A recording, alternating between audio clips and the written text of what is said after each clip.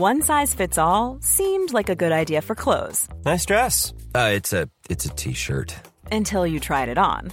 Same goes for your healthcare. That's why United Healthcare offers a variety of flexible, budget-friendly coverage for medical, vision, dental, and more. So whether you're between jobs, coming off a parent's plan, or even missed open enrollment, you can find the plan that fits you best. Find out more about United Healthcare coverage at uh1.com. That's uh1.com. There's never been a faster or easier way to start your weight loss journey than with PlushCare. PlushCare accepts most insurance plans and gives you online access to board-certified physicians who can prescribe FDA-approved weight loss medications like Wegovy and Zepbound for those who qualify. Take charge of your health and speak with a board-certified physician about a weight loss plan that's right for you. Get started today at plushcare.com/weight loss. That's plushcare.com/weight loss. plushcare.com/weight loss.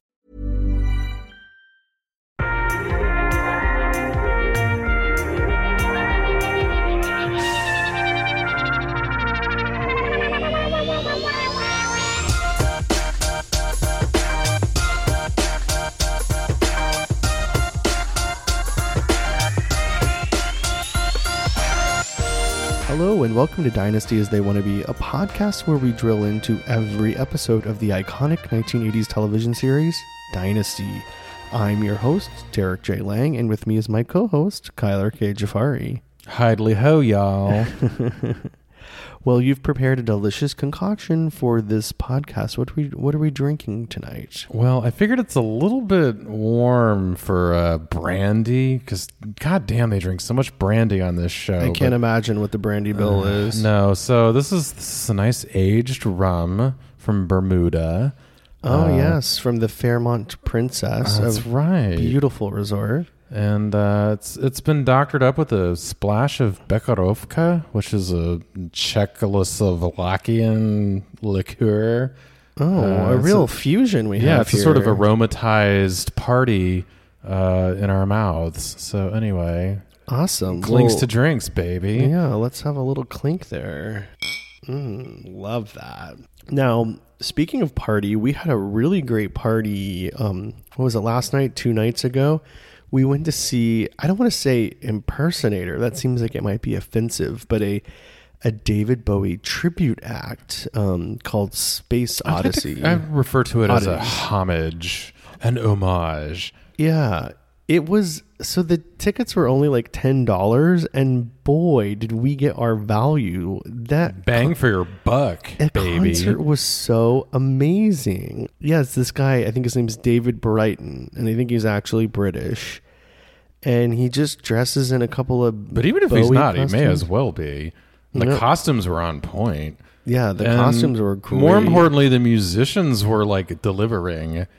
It really felt like I was like watching David Bowie and his band at the time. Like it was, like sometimes you see these acts and it's like, I'm going to give you some leeway, But this was like some serious bass and guitar and drums, and everybody was vibing with each other, and the performances were just very overpowering for what is basically like a pantomime out in a hotel casino stage. Like I wanted there to be like more fanfare for all of this, honestly. I mean, we never got to see David Bowie. Well, I did get to see David Bowie in an elevator once, but I never got to actually see him perform.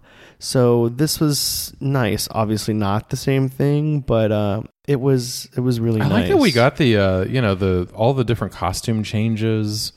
There was the Space Oddity years, and then there was the Young Americans era, and then we got the Modern Love. You could tell that he's been doing it for years. This might have actually been better than that Cher rehab that happened in Vegas last year.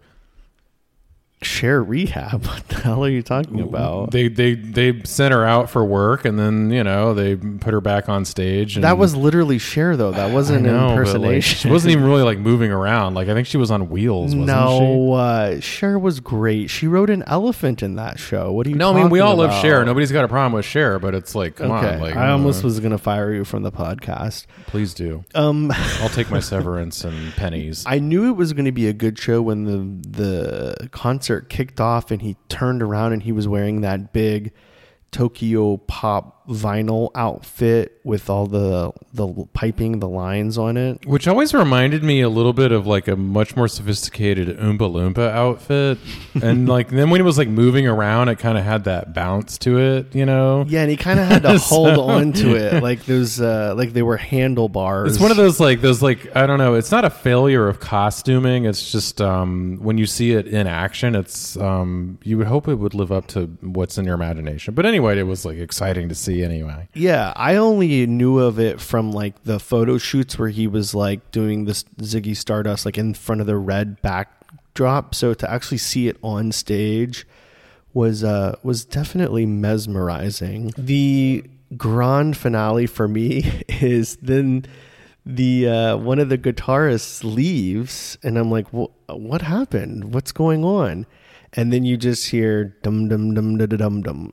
Dum dum dum da dum dum. Vanilla Ice Ice Baby. No, Freddie fucking Mercury comes out and they do a duet of Under Pressure, and the crowd went fucking wild. I mean, by crowd I mean me. I could not believe that was like part of the show. Well, David Bowie kind of did this thing that Prince did where he produced a lot of things. Yeah. And he's responsible for like maybe not, like Prince was sort of pervasive at that time, but David Bowie also like kind of put some things out there that maybe we're not always associated. I mean, obviously Under Pressure, we all know is David Bowie and Freddie Mercury. But so it's like it's important to include those, like they're like addendums to his catalog. I mean, maybe he isn't specifically just the only artist, but you know, he had these like outside things that he was doing, and so I think it was that's obviously like an iconic moment in, you know, pop culture. So like, yeah, it was like a great way to send up the show. Yeah. No, it was a great show. So I think the name is officially Space Oddity of the band. So if they're ever in your area, they tour around the world, I think. Check them out. It's totally worth it. Totally a fun time. This isn't a paid advertisement or anything. It's just a hearty recommendation from your nasty podcasters, Derek and Kyler. Another great show was this week's episode.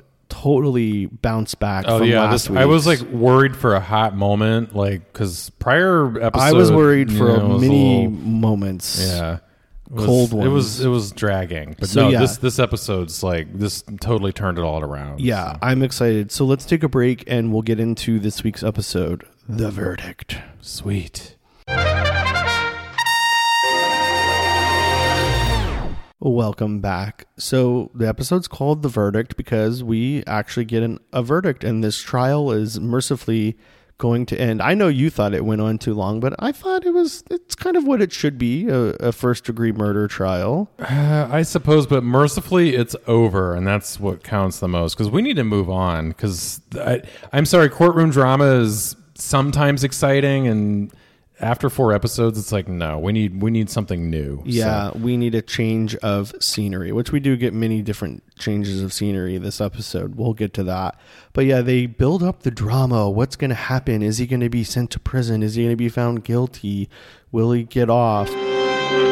People of the State of Colorado versus Blake Carrington, docket number 81CD134. We, the jury, in the above entitled case, find the defendant, Blake Carrington, guilty.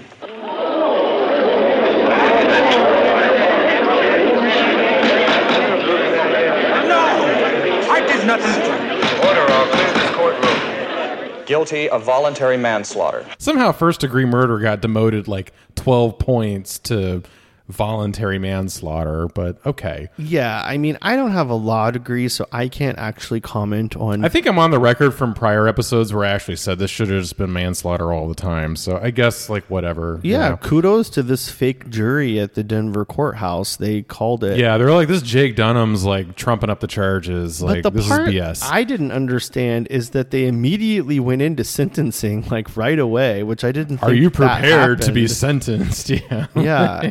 and maybe that's a thing. I don't know. I haven't feel like it been to is too many with trials, a trial of this magnitude, but whatever. They just wanted to pick up the pace, and I think fine with that. Judge Quinlan was like us. He's like, I am so tired of this. Like, let's just get to the sentencing and put a period at the end of this. Yeah, and so he gets 2 years in jail, but at the behest of the jury, the mercy of the jury, Blake just gets 2 years probation, and then they never really explained what the probationary terms are. Like, is he on house arrest? Can he not? Because even the writers are bored with this story. They're like, oh, he's got probation. Let's move on. Like, we need more interesting things to write about. At this point. They're not going to define it. Like, because you're not getting an ankle bracelet. You're not getting an officer to come checking in on you once a week. Like, we don't care about that stuff. So I really kind of like that Blake is going to use this verdict to better his life, as he says, take stock of his life. Oh, my ass. Come on. Well, first of all, we have Fallon making bran muffins at 3 a.m. for her father as like She's a making consolation manslaughter prize. muffins. Whenever my father gets convicted of manslaughter, I make bran muffins for him at 3 a.m. I mean, it was kind of a funny line, but oh my God, whose favorite muffin is a bran muffin? That's how you know Blake Carrington is a complete total psychopath, because a bran muffin is his fave. I think he's soulless, and he even says, like, down to his very soul, he wished he didn't have those children of his. So that makes sense to me. I mean, look, bran muffins were like this sort of hood ornament of 80s health eating. Even then, nobody wanted a bran muffin. We all knew these things tasted like cardboard and sawdust. Yeah, so. If a bran muffin is your favorite muffin, you need to be like 5150'd immediately. Something is wrong with you. And so if it's not bad enough that she's up at 3 a.m. making bran muffins, then Blake gets up to go. There's a lot of unrest at the Carrington mansion. There really is, and people are in pajamas all over we had this episode. Like probably 3 or 4 episodes into the prior season, like where everybody was like up in the middle of the night or at odd hours, and it's like there's always like something going on at the wrong time in this house, and here they are, like she's making manslaughter muffins at 3 a.m. and he's having a brandy just like around the same time. He makes a point to wake up. He's not been up all night. He's gonna wake up at 3 a.m. and go pour some brandy in the library. And then, like, you know, Crystal, little lapdog Crystal, what a hussy she is. She's down there too for brandy. Like, everybody's like snorting brandy at like 3 a.m. in the library. I don't understand. And the fire is roaring, so that means the staff is up too, just keeping the flames flipping. Well, when you got oil spurting all over the county, like, I guess you can just burn logs all day long. But anyway, but yeah, so they reconcile, and it's more Crystal kind of apologizing to him. He says he's going to change. She kind of makes this promise, but even then it seems empty. There's like some weird sex thing there with them, though, because she's like, "Well, I've been saying I'm that. ready for your bed now." Yeah, I'm telling you, they're into BDSM. But did you notice like he got like kind of turned off literally, because now that she's like, "Oh, I'm ready to be in your bed," she's in control, right? Right. And he's then like the dom, like flaccid penis, and so then he's like, "Never mind, I don't need you around. If that's what your pity is or whatever, you know." Yeah, and then he says later on that he doesn't even want to impregnate her anymore or have had I don't other want to children. put no bran muffins in your oven, lady. But yeah, if he doesn't have enough problems, then Alexis is still lingering around, and she goes. Oh, she's not lingering. She's insinuating herself into everything. Yeah. Well, I love that she shows up to the Denver Carrington offices, and the secretary says, "Yeah, the secretary Marcia is like, Mrs. Carrington is here," and he gets all excited. "Oh, send her in. Time for some marital rape." And then in walks Alexis, and I'm just thinking, "Ooh, Marcia is gonna be out of a job." Fired. What a dumb idiot that you didn't realize to tell your boss that his ex-wife is coming in. I think Marcia was hired by Alexis back in the day, and she's like, "Oh, Alexis is back in town." I think there was a whole backstory there. Why she like tricked like Blake into letting her into the office. Yeah, let's write some fan fiction for the secretaries of Denver Carrington. Anyway, Alexis comes in, and she's basically like, "I'm not going anywhere," and they keep talking about this secret, this other thing that she knows about that she didn't reveal. And it even comes up a little bit later when she has lunch with Jake Dunham. He's like, you told me you were going to have something else to say, which is so stupid and makes him seem like a completely inept district attorney. I just feel like this, I don't know if it would work then, but it certainly wouldn't work now. I mean, she's basically just going around with like a false bill of goods and manipulating all these people with this like secret that she doesn't really have, or if she does, she's not really leveraging it. Well, Blake seems to know what it is, and he's fearful of it, I think. I just don't like that it's so clandestine and we don't know what it is, because like, how can I have any feelings or get attached? Like, and am I really going to be shocked when she reveals it in a few episodes? It better fucking get revealed in a few episodes, or I'm going to flip a table. I think I remember where this is going, and I think you will get some sort of mild payoff soon. But I do like that Blake and Alexis are having their first real bitch off, and I've said this before, like, I think Blake's always been like kind of a bitchy character. Totally. And Alexis is in town now, and like, it's kind of like a battle to the death of like who can out bitch each other. And I don't know, she gets that nice little line at the end before she exits the office. All right. You came back, you said what you had to do, both here and in the courtroom. Now please leave. This office, this building, and this city.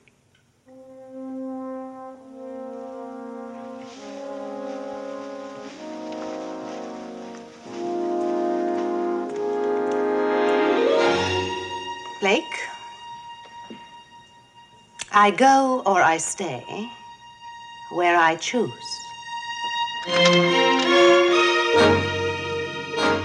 So we finally get introduced to the St. Denis Club, which I guess is like they had $3,000 in the budget, and they're like, it's time to create a new set. Yeah, I think they just needed another place to go, because it seemed like this we was went like to the St. Denis it looks Club. like it's like left over from an old episode of Columbo or something. They're like, here's some bad like wallpaper and some potted palms and your catered restaurant chairs. Well, I like that it was like tiered when you walk in. It had sort of a supper club. There were definitely like risers and multiple levels, but what did St. Denis ever do? Why does he give the namesake of this club? I actually like that, because it's like there is no St. Denis. So yeah, I don't remember learning about him in Catholic school. Clearly manufactured.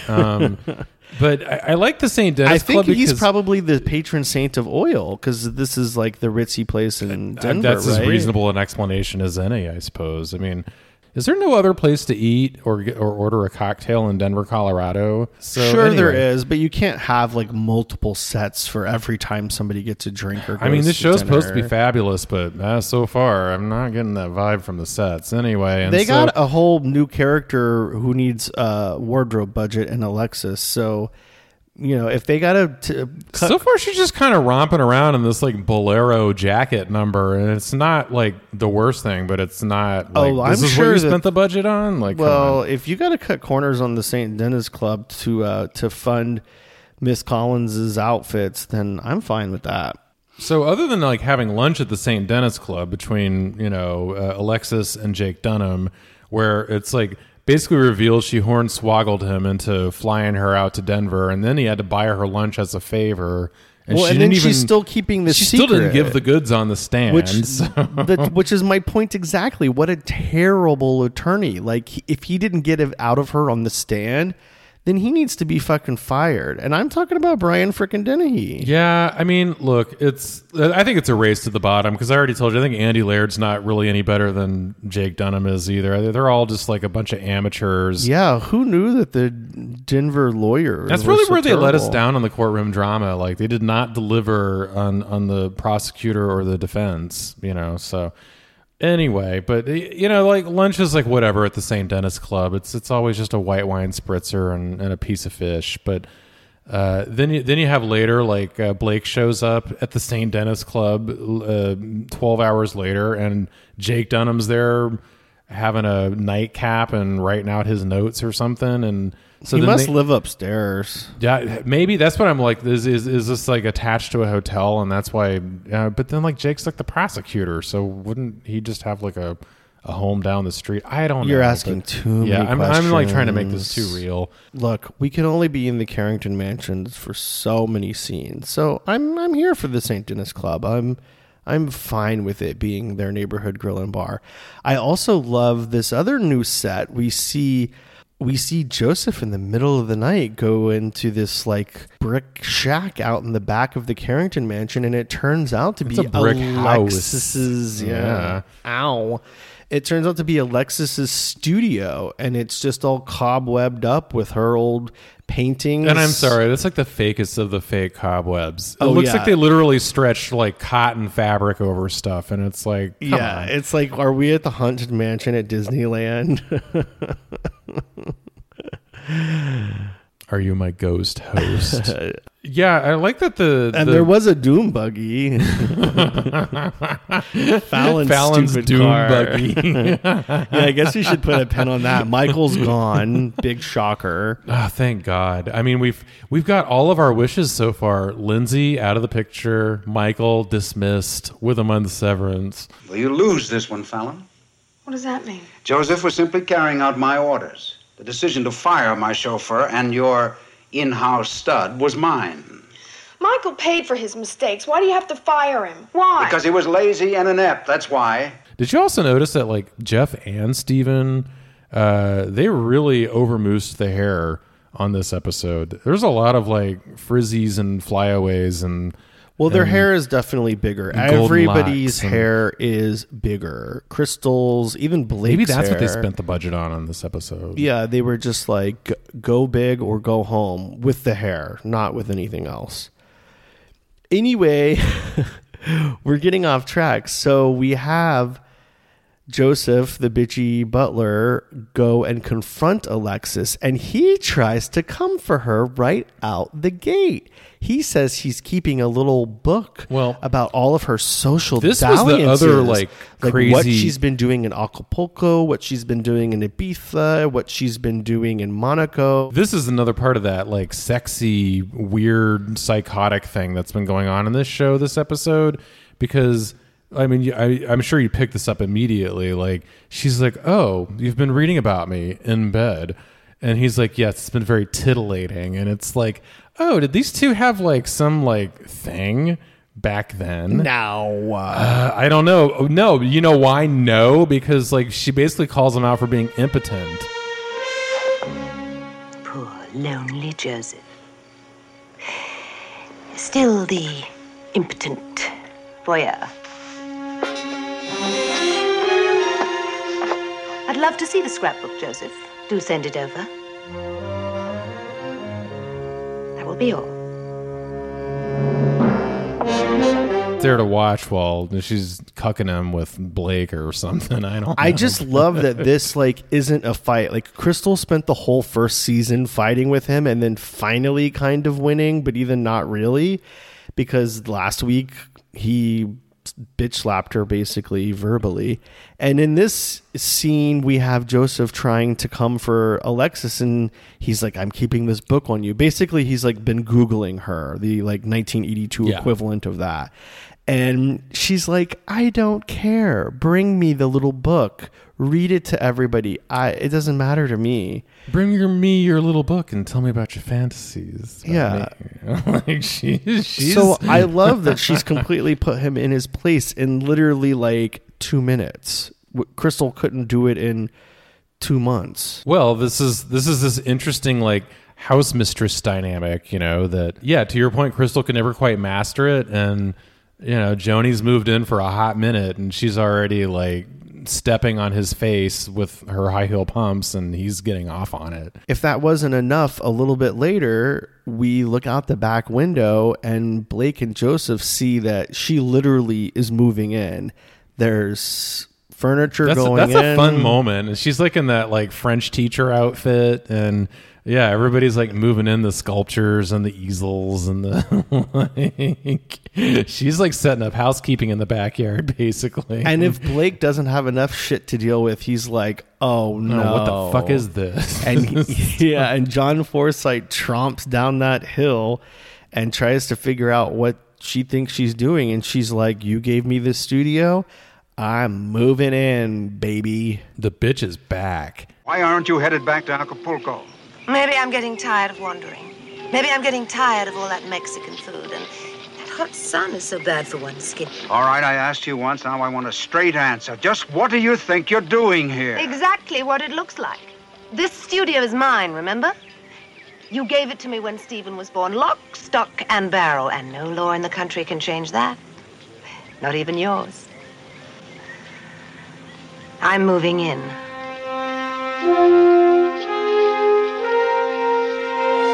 So we finally get to the bottom of Crystal's constant headaches and faked illnesses, and it turns out I guess she's preggo, or she thinks she is. I don't know. And was that supposed to be like some grand revelation? Probably it was, but this is all part of the Blake doesn't want to have any more children, and then suddenly she passes out in the lobby of the Carrington mansion. Yeah, I tried to do the math in my head. When did she actually get inseminated with this demon spawn? And I guess it was probably when he marital raped her. Rosemary's Baby. Yeah. But my He's got his father's eyes. That fall in the living room when she's in the purple high pantsuit with the taupe high heels. And it totally reminded me of like the way you're supposed to fall like on a stage, you know, Oh, so you very don't have stagey. a concussion. It was like, did we not have like a stunt I don't woman? know, can you get who a could concussion actually- on mauve plush pile carpeting? I mean, Yeah, just go for it. Yeah. Face first. Just dive in. Into the shag. But yeah, he's like, what's going on? And she's like, I think I'm having a baby. It's too much. Oh, God. That's kind of weird. I'm not going to say it jumps the shark, but it's a little, all right. But I never loved Crystal's character anyway. So, Well, if this isn't a reason to be pro-choice, then I don't know what is. Oh, no. Too far. We cannot talk about abortion on this show. Okay. But yeah, I thought the episode was going to end there, but Well, something I think that needs to be acknowledged in this particular episode, and part of what made it as good, was the musical cues. I mean, I don't think there needs to be a lot of time spent on it, but there was so much incidental music written specifically, I guess, maybe not for this episode, but at least for this season, and it is well utilized. And like the précis of it all is when Blake and Steven are reintroduced to each other in Blake's library, and there's like this, like it's a really heart-wrenching moment between him and his son, and confronting this whole, like, you know, everything that's basically happened in the prior season about his homosexuality and his gay lover, and you killed him, and like meanwhile it's like underpinned by this like really great musical cue that's really ramping up the drama. And you know, there's like, you know, there's always music and incidental things in the background in any soap opera, but yeah, I think it this was is the like, music was this definitely like really certainly distinct in this expertly episode. done. Yeah, it kind of made it more so, which like justifies the reason to even have incidental music, and it's sort of the emotional climax of the show. Yeah, so Steven's got a lot going on. He does go to see Claudia, which I called him out for on the last episode, who makes contact with Mama Blaisdell to figure out where her husband and daughter are. And she's like, I'm not telling you, you crazy bitch. And it kind of seems like she's going to have a lot of trouble trying to track them down. Like, they don't want to be found. And Steven tries to console Claudia, and she's just not having it, which makes sense. Like, she's got a lot going on, and him being in her life has kind of ruined it. And he seems to sort of accept that. I'm just into how he like walks into the hospital room and he says, "Oh, I've been trying to reach you," and I'm just thinking like, well, she's been tied up. Well, literally. Yeah, Steven doesn't like to answer his phone. I feel like a lot of characters are like, I tried calling you, like Blake, Crystal, Claudia. Yeah, she's like, I was just walking by and I just thought I'd stop into your apartment since you don't answer the phone anymore. Instead of that ugly painting of him as a baby, maybe Alexa should have bought him an answering machine. Those exist, right? In 81, 82? If you were that rich, yes. Of course. But yeah, and One thing I really like is Alexis is standing for Steven to Blake. Basically, when she goes to his office, the whole point of it, other than announcing that she's back and she's not leaving, is that Blake needs to reconcile with his son, this sweet, sensitive young man. And Blake, once again, uses this as an opportunity to attack his masculinity. And Alexis is so woke that she's like, that doesn't have anything to do with loving your son. Well, she says he's had 16 formative years to make him into a macho man, as she likes to say. Yeah, macho like you. But yeah, that didn't work out so hot. So, maybe it's not a choice and maybe it's not a lifestyle. Maybe it's just how you are. Yeah, get on board, Carringtons. And then Crystal even tries to do her part before she falls to the ground and announces she's pregnant as part of her reconciliation with Blake. And he does seem open. He seems like he does want to reconnect with his son. But when Steven goes to the Carrington mansion, nothing goes according to plan. I told the truth. You what? I told the truth, Dad. And you forgiving me. Well, let me say this. I don't forgive you. Then why the hell did you come to this house? For some remorse. Whose remorse? Yours, remorse. To try to find some of it in your heart, just a little.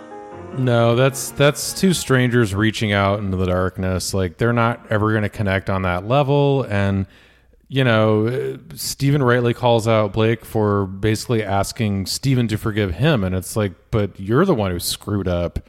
Oh, yeah. They both went into that wanting different things. Yes. Blake wanted an apology from Stephen, and Stephen wanted an apology from Blake, and neither was willing to give it. This is considered a bad platform for negotiations. Yeah. Totally. It quickly goes from sweet to sour because Blake seems really happy to see Stephen. He's glad that he's come back into the home.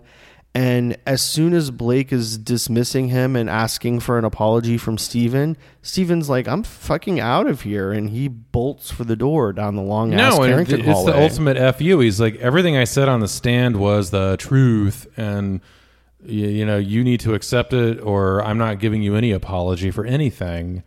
And that was sort of like the gauntlet for Blake. He's like, what? Like, which I think is a little bit dramatic, but it's like, well, come on, you've pissed your son off, and it is the truth. So why are you in denial? Everything is completely justified, and Blake isn't willing to budge at all, which is what we keep seeing with this character over and over again. And then, the worst of all, Blake gets physical with Steven as he heads for the door and grabs him. And then it's all part of this like great build to this emotional climax with this scene. I think the music, and the actions of Blake, and it's just all. This is all actually really satisfying storytelling here in this moment. Yeah, no, it's great acting from Al Corley. Sometimes he doesn't get enough to do, but I think he's like really reaching into the emotional depths of Steven, and it's sad. And I like the fact that Crystal finally calls Blake out on this as well. She says, look, you said you were going to change. Or she says things were going to change. And Blake says, oh, you mean me? You mean me. And she's like, yeah, that's what I fucking meant. And you didn't. And now this house is damaged. And I'm pregnant. It's kind of insane. Fall to the floor, Kathunk. Mm-hmm. I think I'm going to have a baby. Yeah, so much drama in this episode. I think I am with child. But yeah, this episode was so much better than last week's episode. There's a lot going on. I'm into the interpersonal dynamics. Alexis is really adding some new flavor to everything. And I do love seeing Blake in despair on all fronts. Yeah, it's nice to see him like upended, because it's like, God damn it, why is this guy always in control? Because he shouldn't be. And here he's not. Yeah, so. I'll just watch a whole season of Blake being tortured. I do wish Fallon was cooler. She didn't have a lot to do this episode, but man, she's taken so many steps back for me. So. Yeah, this whole daddy love thing is making me like Fallon a lot less than I used to. Yeah, it tastes like a bran muffin. Anyway, a manslaughter muffin. We should add bran muffins while we were recording the podcast. Oh wait, that's disgusting. I'd rather have this delicious rum drink. Anyway, let's take a break and talk about the looks of the week. I want to talk about them looks. So I'm starting to wonder if we're always going to talk about Alexis's looks as looks of the week. I'm concerned because she definitely had 3 really powerful looks. Are any of those your looks of the week? I think, unfortunately, that is the case. Which one was it? Oh, for me, it's definitely the red number in the courtroom. It's an extremely 1940s Joan Crawford inspired look. She's got the 1940s hairdo with the 1940s pillbox hat, which is not the same thing as a 1950s pillbox hat. Different shapes, different things going on. And it's, again, she's wearing red and everybody else is in like blacks and grays and tans. So striking. So she's like always standing out from everybody else, and it's well cut. It's got a little bit of a peplum or something, I don't know, on the jacket. And it's, it's just, I think it's very classic for what we know about her character. I do think she has some looks that are later very interesting, but I think that is like the lightning strike. I liked it a lot, and I especially loved, again, she's standing out, right? She's going left, everybody else is going right. We didn't get a lot of it, and I did feel like it was a bit too costumey for me. It was, but I think that's the character. Sometimes I agree with the costume, criticism, but I think in this case, like, that's actually her character. I mean, it's got the shoulders that are peaked, the gloves. I mean, even at this time, who was still wearing gloves? Come on. The hat, again, it's a lot of like, it is costumey, but I think that's her character. Yeah. No, for me, that outfit was edged out by the last outfit that she was wearing on Moving That's Day. A close second for me, yeah. Yeah. No, this edged out just a little bit, the red outfit. I was going back and forth. It's this like French teacher goes on a safari. Yeah. Thing. No, it's like every French, or maybe an art teacher too, who's really into like astrology. She's got this big statement necklace with like a Buddha or some sort of a religious... I think that might be ivory. Yes. Yikes. Sorry. Oh, that's problematic. Maybe I should change back to the red outfit. Maybe it's just white plastic. Who knows? Yeah, I don't know. I'm going to need a sample. But yeah, she's got her hair pulled back, and she's working some big shoulders on that one. And she's got a little tendril in her hair. I just really liked the hair. It was... just real powerful, I like that but still artsy and stylish. The top was styled with the pants as they, such that they were sort of like jodhpurs, but they weren't, So again, it's this sort of like stylized safari look. Yeah, that's what I was going to say. Like this is some stuff that she picked up when she went on safari, or maybe when she went to India that one summer in 77. Like there's definitely like a backstory going on here. She's a worldly woman. And I don't know, it's just like pushing it forward. And again, even though this outfit is like a tan beige thing, the way it's styled is different than what everybody else is doing. It's a little bit show. kind of like, it reminds me of Claudia's tan beige outfit from a couple episodes prior, where it was the same. It's tan beige, but it's like, it's also kind of like hot looking, and it's styled and accessorized. I want Claudia and Alexis to get together for tea now that I'm thinking about it. Ooh, I hope that happens, because I'm starting to see, don't tell me, I'm starting to see like their sensibilities might be aligned in some areas, and maybe she could be an ally, but we'll see. I think Claudia is a little too passive for Alexis. I think Alexis would like that. You think she charge people? Yeah, I think she needs some pawns around her. I don't think she's a psychopath. I think Alexis means well. I don't know. We'll find out. Well, that's another episode of Dynasty as They Want to Be. I wanted to do something we never really do on here, and I wanted to read some reader mail, some social media posts that we've gotten from some of our listeners. How do you feel about that, Kyler? I'm a little wet between the legs. Ooh, well, let's make you gush with this email we got from Barrett. Barrett said, "Love your show. Been meaning to write for a while how much my husband and I love your podcast. I was a gay teenager in the 80s with Stephen Carrington as one of the few role models that there were. And my husband was just born in 82, so he never saw the initial run. Ooh, it sounds like Barrett has a younger man. Your show...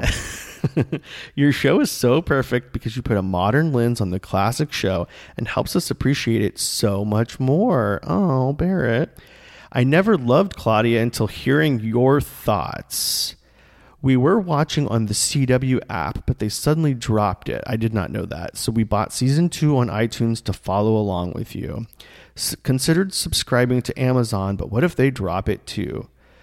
Well, I will say Amazon has faithfully carried at least seasons 1 through 8. Right, that's how you watched it. Yeah, they seem to have added season 9 a year or two ago, I guess. But also, yeah, I think the thing on Claudia is interesting because she is sort of an easily overlooked character if you're not, if that's not like your thing.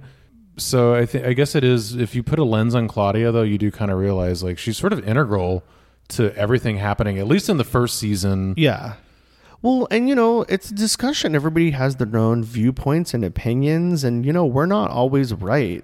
We're just the two people who happen to be in front of the microphone. We had our friend Ben Mandelker on the episode, and he had different opinions on characters and storylines too. But yeah, I'm so glad that you wrote in, Barrett, and that you appreciate what we're doing. And thank you for letting us know. I didn't realize that it wasn't available for free on the CW app anymore. But that's a bummer. That is a bummer. Yeah, you used to watch it with ads. It is on Amazon Prime if you have an Amazon Prime membership, and you can of course buy episodes individually or as a season on iTunes and Amazon. So there are ways to do it. And you know what?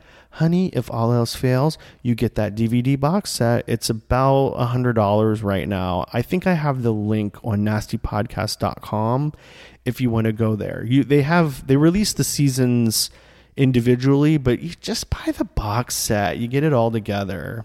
But yeah, thank you for listening, Barrett. I hope you and your younger man keep following along with us, and email us and let us know what you're thinking of season 2 as we go along. Okay, so I got a tweet that I wanted to read from Don Ventura. He said, after finishing all 9 seasons of Dynasty this weekend, it's been a blast to listen to Nasty Podcast. Derek J. Lang and Kyler K. Jafari are cracking me up as they walk through each episode. Glad you guys I'm glad somebody's entertained. You're not? Glad you guys aren't hashtag Team Lindsay. I hope you tackle the Colbys. I want to meet these people who are hashtag Team Lindsay. I don't think anybody is. That sounds like a bar fight. I think Katie Kurtzman's parents were Team Lindsay and nobody else. But yeah, thank you so much for listening, Don. I've tweeted him back a couple of times from our Twitter account, which is Nasty, Nasty podcast. And then he said, I also hope you tackle the Colbys. Oh, yeah. We're only on season 2. That's a Don big Ventura. ask. Yeah. I know there's like a payoff there, but still. Yeah. We'll see. Let us get through the mothership before we possibly go on to the UFO ship or whatever. Well, Kyler, thank you once again for joining me on another episode of Dynasty as They Want to Be. It's always a party. Mm-hmm. Especially when you mix drinks for the recording. I feel like these are better episodes. I hope they are, but maybe everybody else needs to mix a drink to listen, so who knows. So join us next week, the episode number 3 of the second season, Alexis's Secret. So I guess the cat's going to be out of the bag, thank God, because or it's at least going to be out of the goddamn courtroom. Yeah, well, we're all out of the courtroom, and I'm excited about that. Take me to St. Dennis's Club. I need another drink. Bye.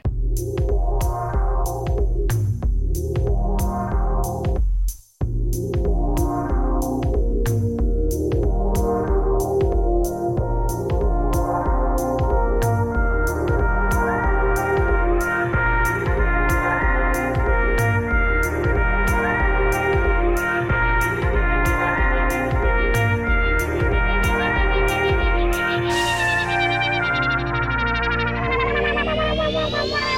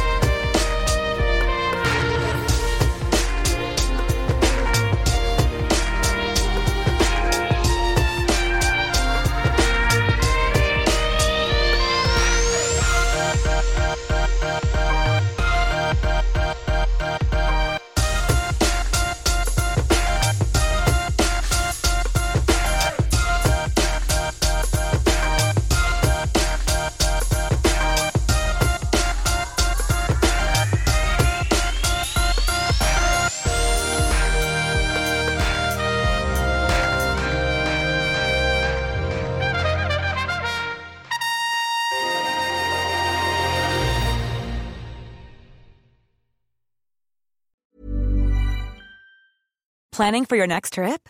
Elevate your travel style with Quince. Quince has all the jet-setting essentials you'll want for your next getaway, like European linen, premium luggage options, buttery soft Italian leather bags, and so much more. And is all priced at 50 to 80% less than similar brands. Plus, Quince only works with factories that use safe and ethical manufacturing practices. Pack your bags with high-quality essentials you'll be wearing for vacations to come with Quince. Go to quince.com/pack for free shipping and 365-day returns.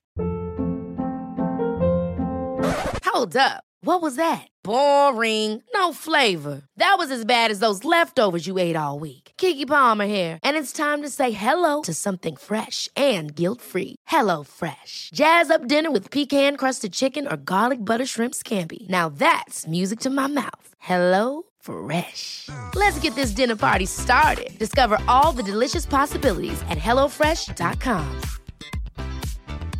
Planning for your next trip?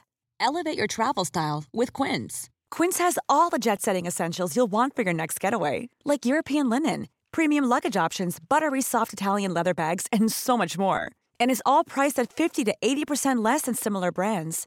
Plus, Quince only works with factories that use safe and ethical manufacturing practices.